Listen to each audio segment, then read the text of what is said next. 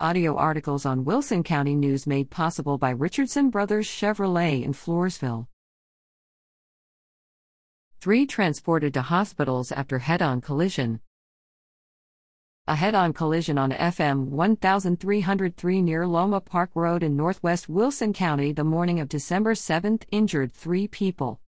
According to a Texas Department of Public Safety Highway Patrol troopers crash report, a white Toyota Avalon driven by a 22-year-old from Elmendorf with a 16-year-old passenger was traveling west on FM 1303 when the driver reportedly swerved left to avoid a dog that had run into his lane.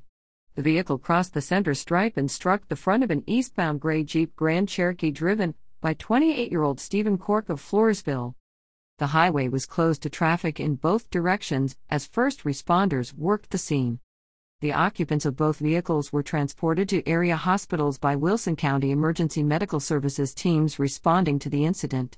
The driver of the Toyota, Frank de los Santos, was taken to Mission Trail Baptist Hospital in San Antonio. His passenger and Cork were taken to Connolly Memorial Medical Center in Floresville. According to a family member, Cork suffered a broken back, broken hand, and a bruised hand. A GoFundMe account has been set up for him at. De los Santos faces charges of driving on the wrong side of the road and not having a driver license.